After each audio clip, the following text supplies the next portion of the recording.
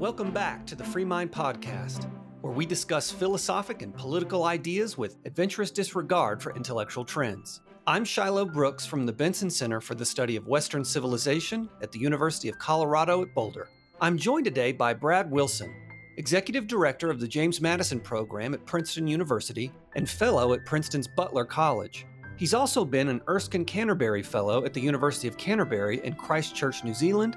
He's authored several books, and he's recently edited a 2-volume edition of the political writings of Alexander Hamilton with his colleague Carson Holloway.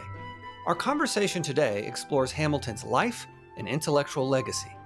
We discuss Hamilton's unusual upbringing, the enduring importance of his political thought, and the fateful contributions he made to the form and structure of the American economy.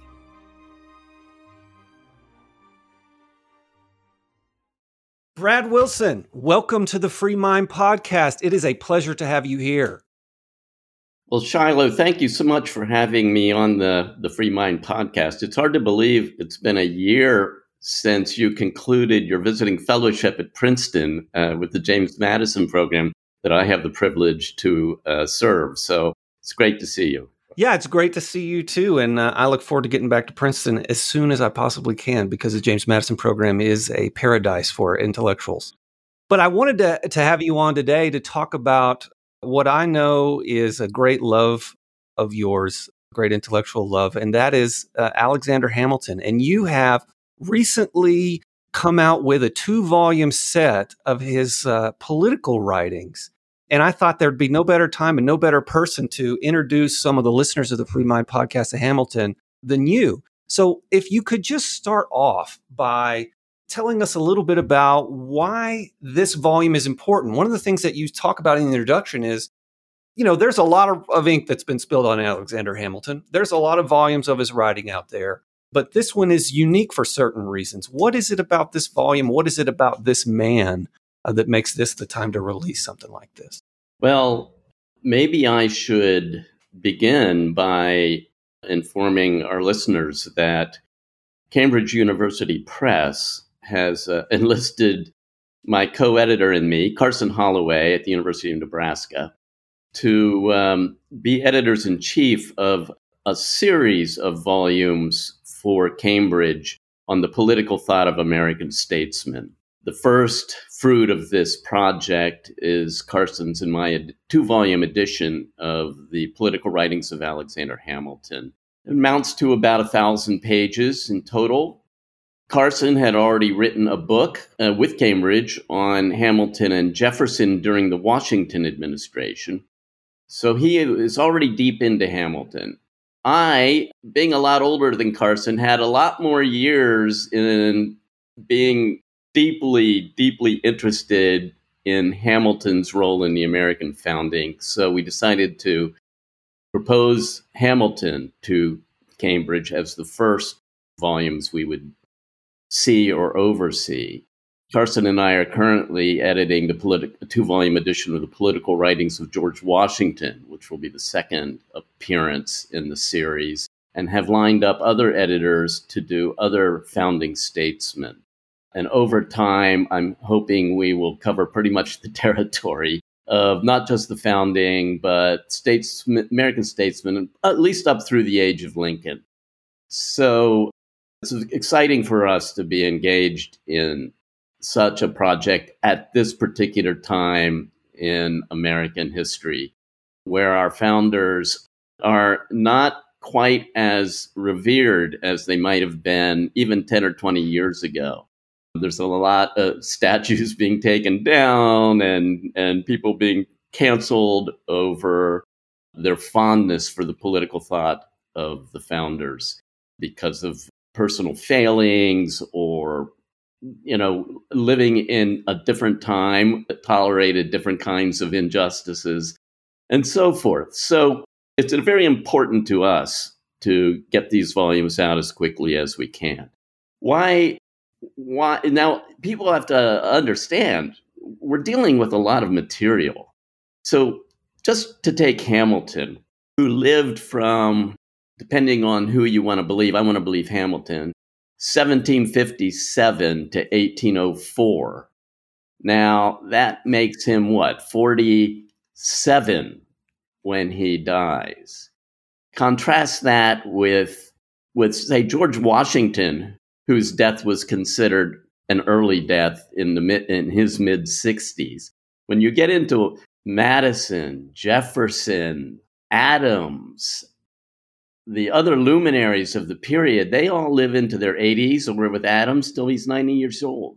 So Hamilton's life was short, and yet we are dealing with 32 volumes of his writings, which includes not just his writing to other people, but them writing to him. That's what's included in these beautiful authoritative papers projects that have been coming out on different founders. Washington, 70 some volumes have come out, and they're still coming out. They're not done yet. So it's a challenge to take that much material and boil it down to 2 volumes. So we needed clarity on what our principles of selection were going to be in choosing the documents that would be included.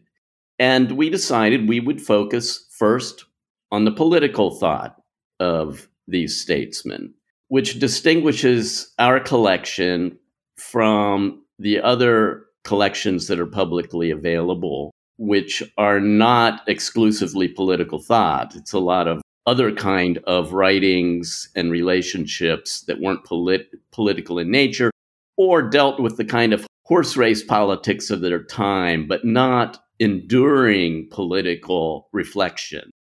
So our volumes focus on enduring political thought of Hamilton, the kind of political thought that is not bound to his particular time and place, but be appreciated, understood, entered into in any future generation of interested people.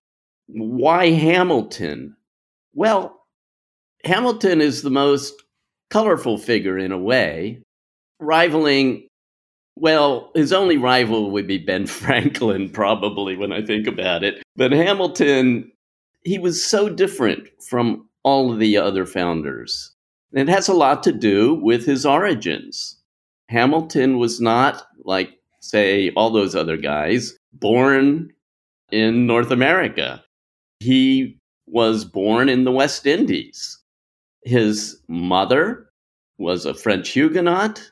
His father was a kind of bit of a wastrel from Scotland, the bad boy of his family of nobility, who basically was sent to the West Indies to make his own way in trade or whatever he could figure out to do, because he wasn't going to inherit anything from his family. His mother had been married before to a fellow named Levine or Lavienne, who was, we believe, a Jewish merchant on the island of Nevis, a Danish island. And Lavienne treated her very badly. It ended in a nasty divorce. She then took up with James Hamilton from Scotland. Whether they ever married or not is a difficult question because of marriage laws in the islands at the time. But he quickly abandoned the family after having the 2 boys, James and Alexander. When Alexander was 8 years old, his father disappeared, and his mother, who apparently was a very witty and very beautiful woman, stepped up and opened up a shop, provided for his well-being on the island of St. Croix, a Danish island. And at 12 years old, Hamilton's mother dies from a fever that Hamilton himself had contracted. You have to imagine his mother and him sharing a bed, both of them in mortal danger of death due to this fever, and his mother dying by his side. Hamilton then goes to work for a trading company on the island of St. Croix, and quickly becomes the manager of the company. The owners of the company, I believe, were located in New York City, and they just handed it over to him when they realized how smart he was. And he ran that company for 4 years, at which time there was a hurricane that hit the islands, and he wrote an impassioned letter to his absent father describing the hurricane from a Christian perspective. And it was so astoundingly eloquent that some patrons have read the letter and said, "This boy's brilliant. We need to get him a real education. Let's send him to North America." And they paid for him to sail to Boston. He made his way down to New York. He's 16 years old. He meets anyone he could meet who he thought was influential, impressed them. Next thing you know, he's applying to Princeton University that makes its worst admissions decision in its history by turning him down because he wanted to do it in 3 years or even 2 rather than the 4. And John Witherspoon, who was president of Princeton at the time, said his board of trustees wouldn't go for it, even though they had gone for it with James Madison, who got out in 3 years. Aaron Burr had gotten out less than 4 years. Of course, his father, Aaron Burr Sr., was president of Princeton at the time. That might have had something to do with it. But Hamilton then was accepted at King's College in New York, now known as Cambridge University. And immediately, devoured every book that he could get his hands on. But the Revolutionary War broke out, and he quit to join the New York militia. Now, he had at that point no military experience, but being Hamilton, he quickly is noticed by senior officers as being particularly good at military affairs. And by 1775, when Hamilton is 18 years old, he's now an aide-de-camp to the commander, George Washington, commander of the Continental Army.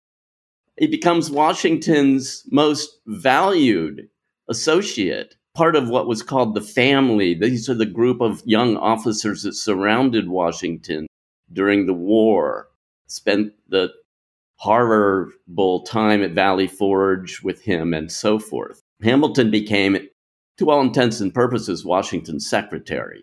A lot of the writings we attribute to Washington were in fact drafted by Alexander Hamilton, not just during the war, but during Washington's presidency. So this makes Hamilton different from the other founders. He came out of nowhere, out of nothing. He had no money of his own that he had inherited. He certainly had no property. All he had was his ambition and his incredible mind. And it was rewarded. It was recognized and rewarded. So here's this young man. I mean, 75? He's 18 years old. Now he's next to George Washington, the most at that time recognized as the greatest man in the world by Europeans and Americans alike.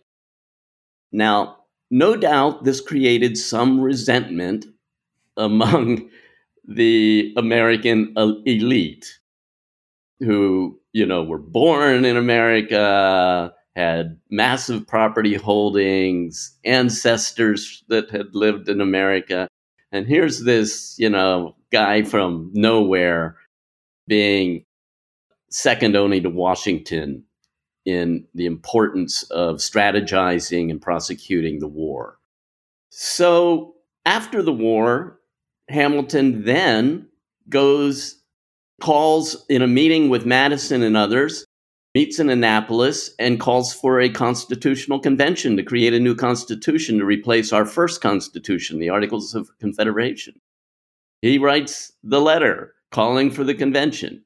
He then becomes a delegate to the convention from New York. He makes some important contributions to the convention deliberations, even though of the 3 New York delegates, he's the only one who wants a new constitution.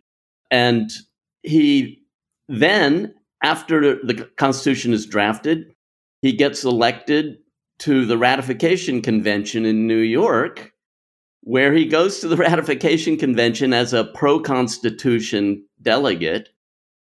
There are 2 anti-federalist, anti-Constitution delegates for every 1 pro-Constitution delegates. And guess what happens after several days of Hamilton speaking, sometimes 6 hours at a stretch? New York ratifies the Constitution by a small margin. He flipped that many people through his persuasive powers. Hamilton, and this is just the beginning of his political career. He's still very young. Right. Let me say this to folks about what you've just said, the rich biography that you've just provided us. A couple of things stick out to me that have been themes that we've discussed with other people on this podcast, and that is, we talk about the free mind and what it means to have a truly liberated mind.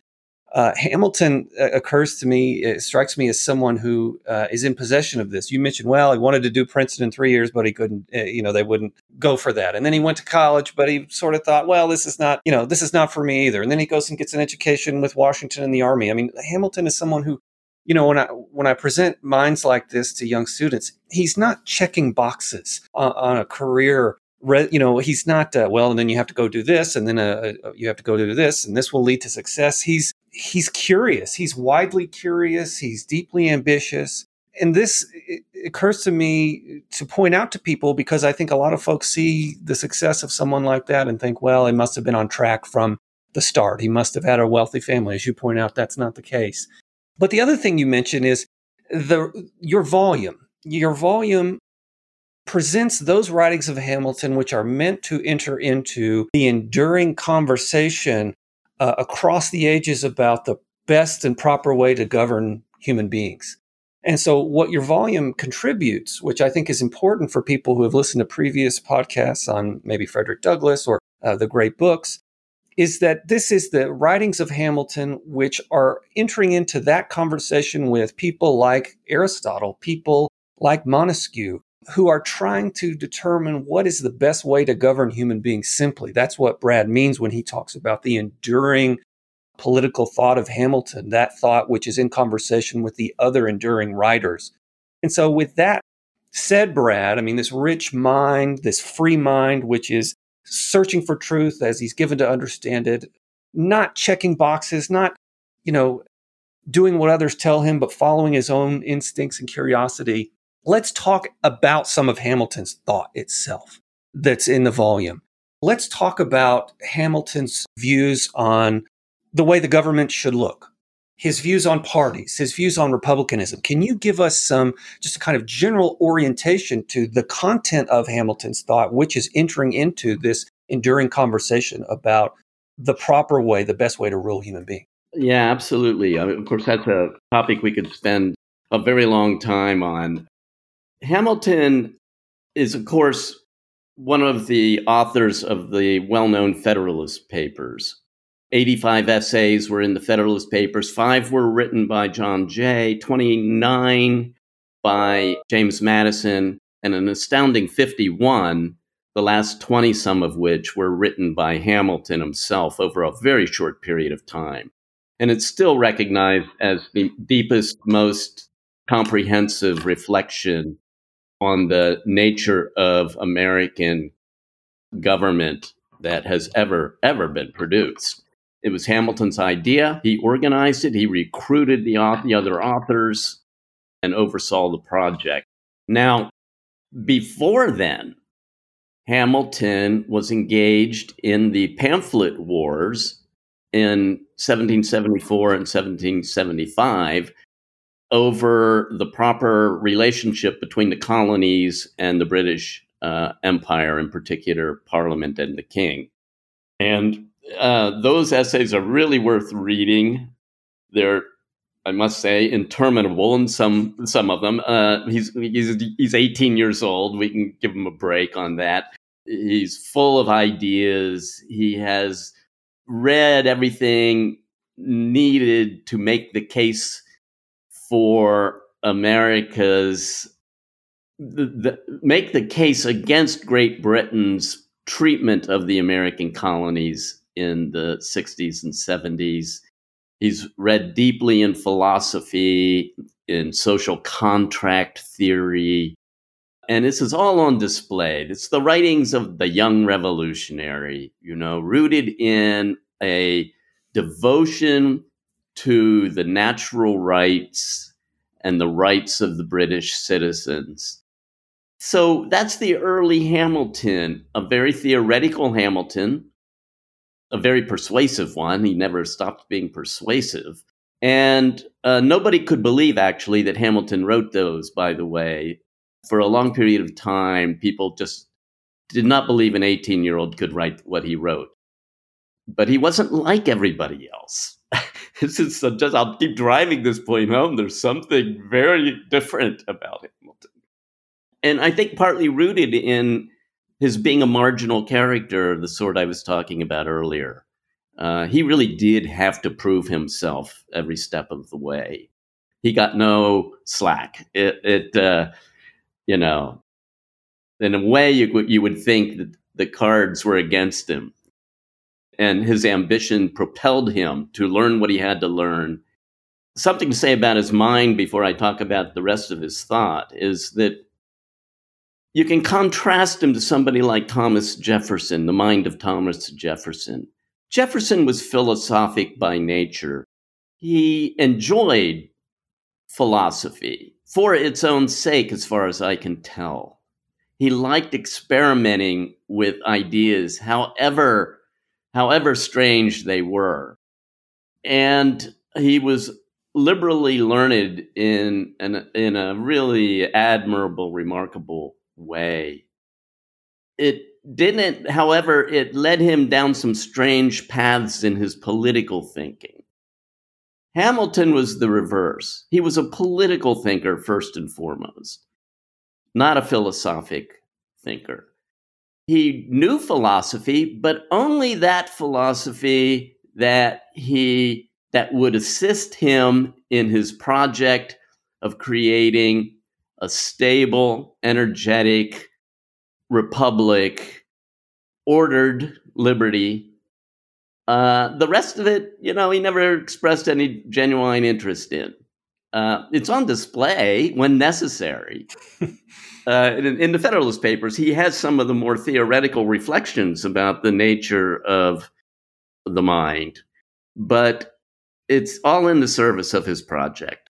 So what's his project? His project is, in a world of monarchies, to go with the American character rooted in the Republican experiences that the colonies had been permitted to have for quite a long time, where the Great Britain had left them pretty much alone to govern themselves. He recognized the American character was in its nature Republican, that there wasn't going to be an aristocracy and a monarchy in America, at least not anytime soon. And this led him to master the philosophic body of literature on republics, why they rise, why they fail, constitutional structures that prevent the republics from devolving into anarchy replaced by tyranny. These were the experiences of republics in human history. And one of the great excuses that monarchs gave for their own authority. There wasn't any other form of government that would provide the order, the stability, the safety, the property of their subjects. So Hamilton, being a patriot, an American patriot, says, I'm going to help on this project. And everything he does can be seen as him trying to create a government that will not suffer the failures of all former republics. Mm-hmm. This leads him to a certain constitutional understanding, and not unique to him, but not necessarily shared by other founders.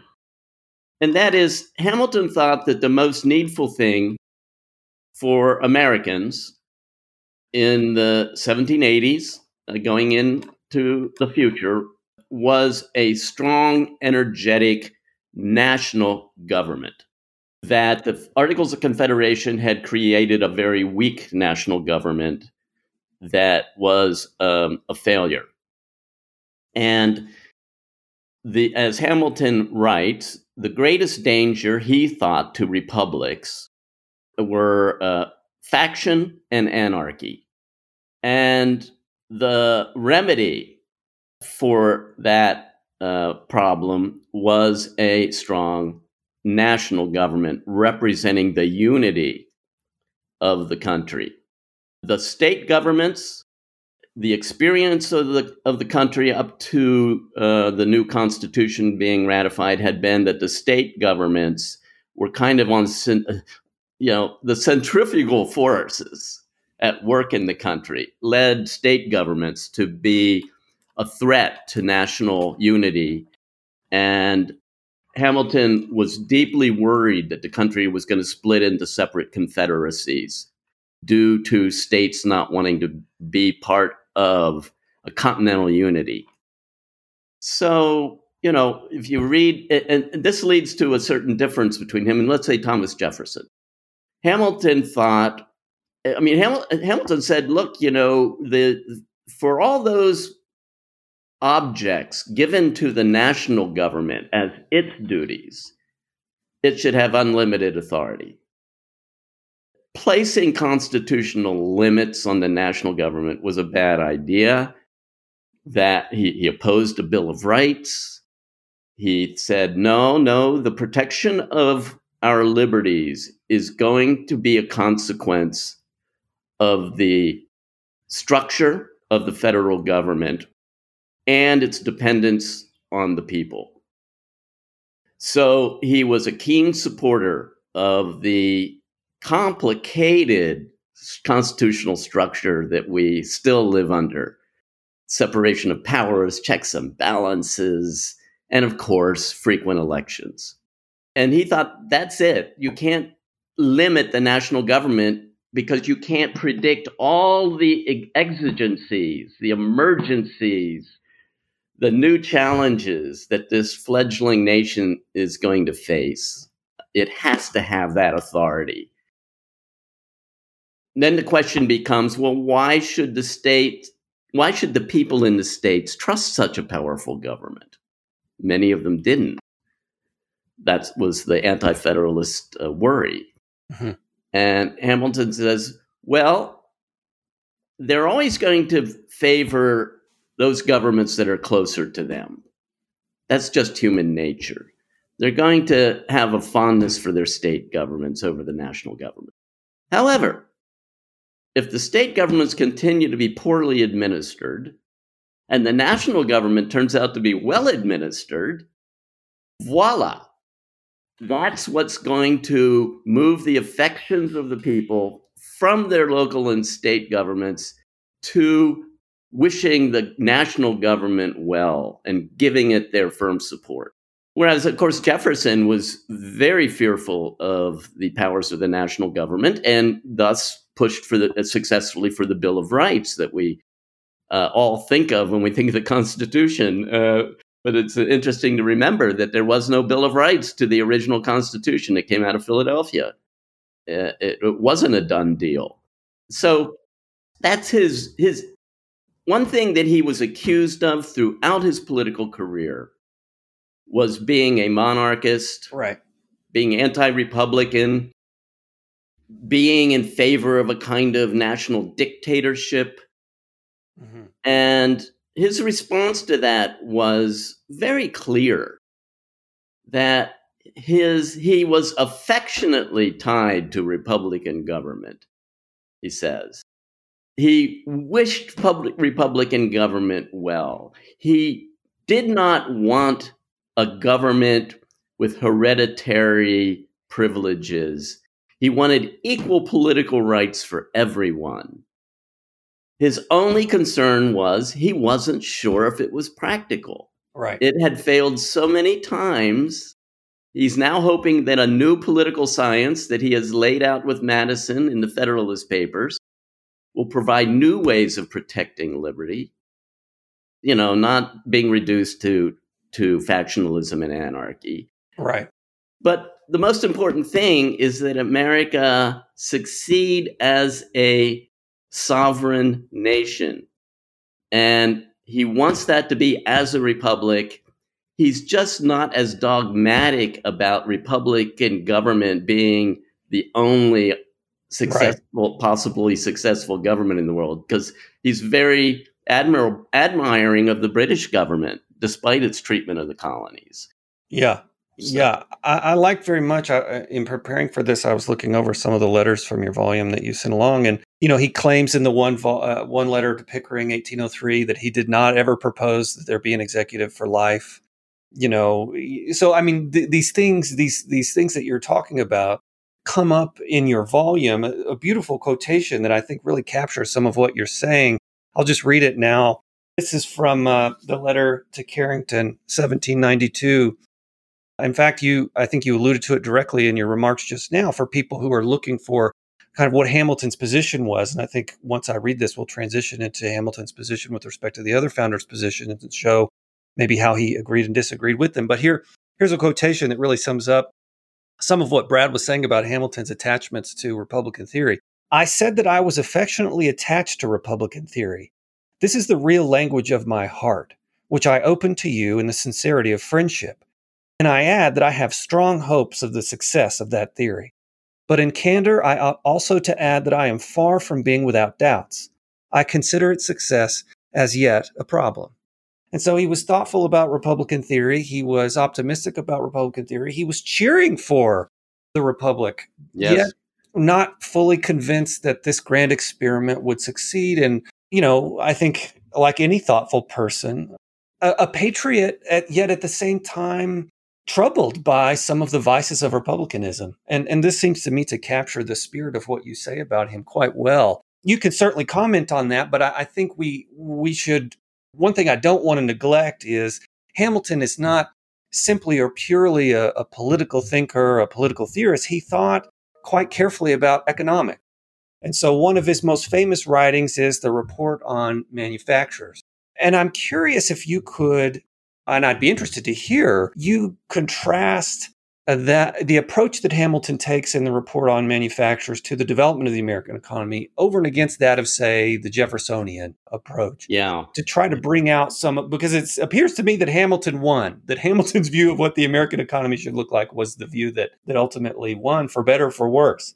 But can you say something about Hamilton's economic thought, its legacy, and its difference from that of Jefferson? Yeah, I'd love to. Of course, Hamilton is probably best known for his 5 years as Secretary of the Treasury under George Washington's leadership in the first 5 years of Washington's presidency. And, that Hamilton was made Secretary of the Treasury is itself yet another remarkable achievement in his life, because he'd never been involved that much with financial matters, but he had written letters that showed a grasp of political economy. He'd written letters to Robert Morris, who was the financier of the American Revolution, and Morris recommended Hamilton to George Washington. So Morris didn't want to do it. So give it to Hamilton. Morris, I think, ended up dying in debtor's prison. But Hamilton wrote some of the greatest state papers really in human history. His Report on Public Credit was his first big one. And he did this all within a stretch of about 2 years when he first started out. These are massive, massive reports. His second report was his report on the need for a national bank, which we didn't have.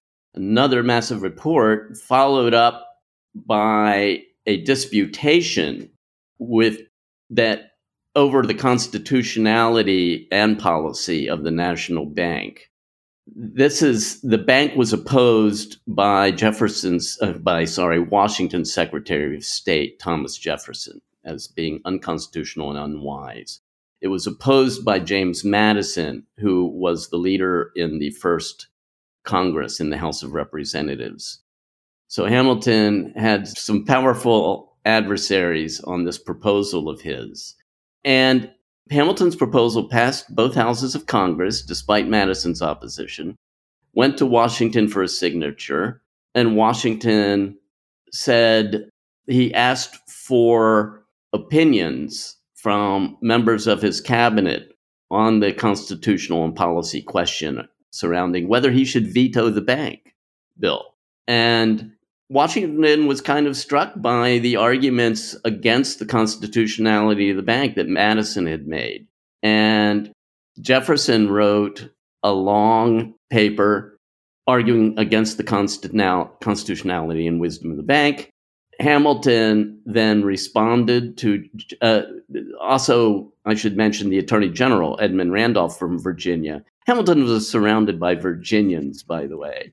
I don't know, did Hamilton ever go to Virginia? I don't think so. It was like a foreign country to him. One of his problems with it is he believed it was a foreign country to the rest of the United States. So there was Randolph, Washington, Madison, Jefferson, they're all Virginians. Hamilton responds to Jefferson's critique. And if I could just tell a little anecdote here. Yeah. We know this from Hamilton's wife. She says that Hamilton came home from work, said that he had to respond to Jefferson's paper, and would she make him a strong cup of coffee? She made him a strong cup of coffee, and she said, "You're not coming to bed tonight, you're writing." So Hamilton wrote all night long and produced an 80-page response to Jefferson that one was a Joseph Story, I think. So one of the great Supreme Court justices of the early 19th century said that Hamilton said everything that could possibly said on the subject, and what he wrote was unanswerable. Right? That's the power of his mind. Wow. So there's that. And then there is the final report of the trilogy, really, which is the report on subject of manufactures. It is the one piece of Hamilton's overall financial program that was rejected in the Congress. But it's also, in a way, the most impressive of the three documents. It's deep. It's a deep reflection on human nature. As most everything Hamilton did involved a reflection on human nature. That's one thing that really distinguishes him. There's hardly a subject that he took up in politics where he didn't lay the groundwork for what he had to say in an interpretation of human nature. And the report on manufactures is no exception to this. What Hamilton argues for in the report, the most controversial part that probably killed the Congress's support for it, was he argued for governmental support for fledgling industry. Bounties is what he called them. Grants to people to invent things, to start new manufactures, get us, able to provide for ourselves without depending on the ups and downs of European politics for manufacturers. Right.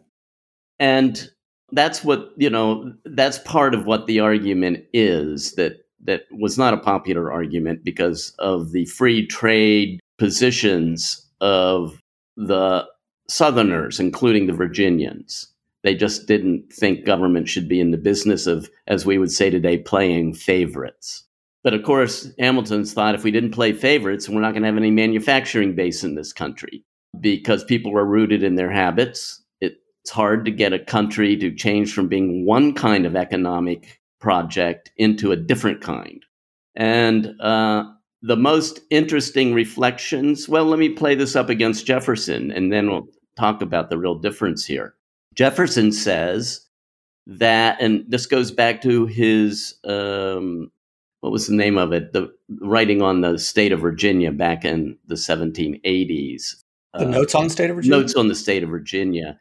He says there that, those who labor in the earth are the chosen people of God, if there is such a chosen people, that's where real virtue resides. He was struck with the independence, self-sufficiency of the yeoman farmer, and he wanted to make all of America that if he could, and keep it from becoming something different than that. Anything other than that, he saw as a form of corruption, of decadence, of wealth. Let's put aside Jefferson's own life and how he lived it. Right. He's thinking of republics and what makes them flourish. And for Jefferson, it's agriculture, it's laboring in the earth, and that's where virtue and liberty are going to be saved in that kind of country. And it explains a lot about Jefferson's other thinking. He was for the expansion into the West, beyond the Mississippi, wherever we could go to get more land to work, to keep us from becoming something other than an agricultural economy. And of course, he's making a moral argument for this way of life. So he's got the high moral ground in a way. The nation at the time was an agricultural economy. And so he's the conservative in this debate. He's the guy who wants to conserve the way of life that has made the country what it is, and he thinks it's necessary to preserve for the country to remain Republican. Hamilton says, well, I have a better idea. My idea is that, yes, we encourage agriculture, but let's also encourage commerce and encourage manufacturing. Why? Well, because it will provide a greater theater on which human beings can exercise their energy and talents. And that will lead to a vast increase in productivity and increase our national prosperity, which is the only thing that's going to save us from being dominated by, you name it, Spain, Great Britain, France, all of whom still had designs on the country. And he says, and this is a good thing. This is a liberating thing. Not everybody wants to be a farmer. Some people have people have different dispositions, different talents. There's a diversity, and we're not tapping into it.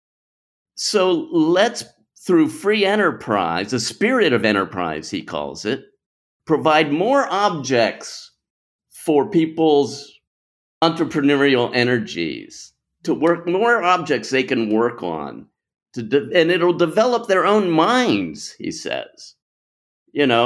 It's one thing to be a farmer, and a certain kind of mindset results from that, if you know any farmers, what their interests are and what they're devoted to. He says, well, let's have more of that in different occupations. And it will not only be good for the individual and his own flourishing, it will provide the prosperity that the country needs to survive into the future. And so that's a huge difference.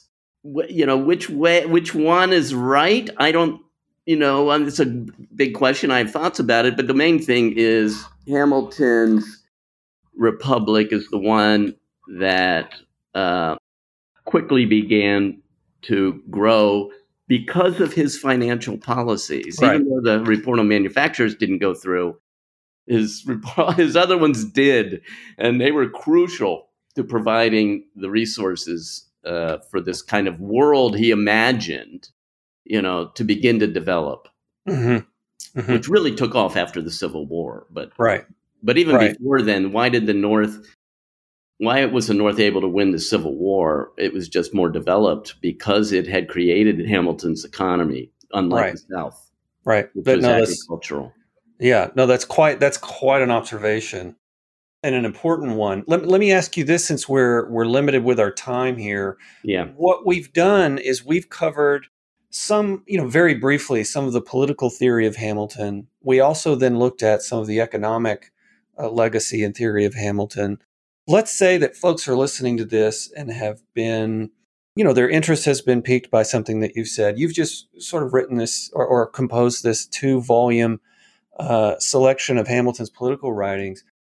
Let's say somebody wanted to pick this up, or even if they didn't want to pick this up, they just wanted to kind of get on the internet, get on Google, and look at some things that Hamilton had written.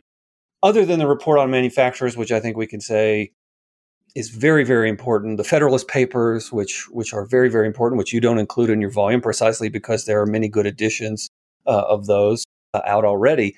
What are a few pieces of Hamilton's writing, whether it's letters or other things, that you might recommend for folks who are coming to him for the first time, who really want to get a sense of the thinker and the man? Interesting. Well, first of all, let me tell everybody that while the volumes first came out in an unaffordable hardback, they've been recently released as paperbacks. You should buy them, by the way. I did. That are much more affordable for anybody, for individuals, not just libraries. So, well, I guess I'd start at the very beginning. The first writing we have of Hamilton's is when he was 12 years old and wrote his childhood friend, Edward Ned, as he called him, Stevens. And he writes to Ned, says, Neddy, I contemn my situation as a clerk. He's working now. He started to work. I contemn it. I look down on it. I dislike it. And I'm ambitious. And I will do nothing to sully my own character in trying to advance my reputation and fate. Nothing that will diminish my character. But I'm going to do everything I can to advance myself. And then he says, forgive me, I wish there were a war. That's how he ends the letter. It's fascinating. At 12 years old, he saw, but it was not uncommon. He saw the way people advanced themselves in the 18th century. It was through heroism in war. Just think of the place that George Washington holds in our minds. And he wanted that. And he found his war. So he found his war. Washington gave him a command, even after they had fallen out, which is another interesting story that I don't have time to tell. He gave him a command and let him lead an artillery brigade at the Battle of Yorktown. And Hamilton, at great risk, maybe too much risk to his own life, performed heroically. And so he came out of it all as a war hero. So that's a fascinating letter into the mind of a child who already saw where he wanted to go. And some friends say that they, as gifted as he was in so many departments of life, they always thought he was happiest in the camp, meaning the military camp. Mm-hmm. Mm-hmm. And there's something to that, I believe. So there's that. Besides the great writings we've discussed already, you can't imagine the output as a pseudonymous political writer of Hamilton throughout his adult life. It's all in our volumes, but just multiple. In one case, what was he arguing about? Like something like the Jay Treaty, 21 essays, just unbelievable output. And you can peruse that stuff and learn so much about his political thinking. You want to read, this is in our volumes, in our appendix, his exchange with Aaron Burr and Aaron Burr's surrogates over whether to duel. It's very interesting. You will develop your own theories about why Hamilton went out to Weehawken at 5:30 in the morning, against the law to fight this duel. And then apparently not the fire his gun in the air instead of at Burr. Burr wasn't so generous in his shot. Right. I have a theory, but anyway, I'll leave it to you to have your own. It has something to do with Hamilton's wanting to continue to be useful to the Republic. And he did not believe that popular prejudice would be willing to put huge political and military responsibility on his shoulders if they regarded him to be a coward. Yeah. So it's understandable in a culture of honor that that's how he would understand the situation. Yeah. But that's a great exchange between him and Burr's surrogate. And then there are I don't know what else to say about Hamilton. He just wrote so much on so many different subjects. I picked a few out for you to look over, but unpolitically, you can get this in other collections. His letters to his wife, we included his final letter to his wife, because it's his explanation of why he's going out to duel, which is the explanation I just suggested, which is quite interesting. I think his final letter, political letter, the night or the day before the duel, to Sedgwick, a New England Federalist, saying to Sedgwick, look, the worst thing that can be done is to divide the Union into separate confederacies. Because there was rumor that New England Federalists wanted to break off in opposition to Jefferson's policies as president. So this is 1804. And Hamilton writes to Sedgwick and says, I'm dead set against this idea that the future of, America depends on its unity. This is his theme. It depends on its unity. Everything depends on that, our order, our prosperity. And he says, our real problem is democracy, capital D. Right. So that's fascinating. Indeed. Hamilton makes a distinction between republicanism and democracy. Yeah. And when he thinks democracy, he thinks of the Jacobins in France.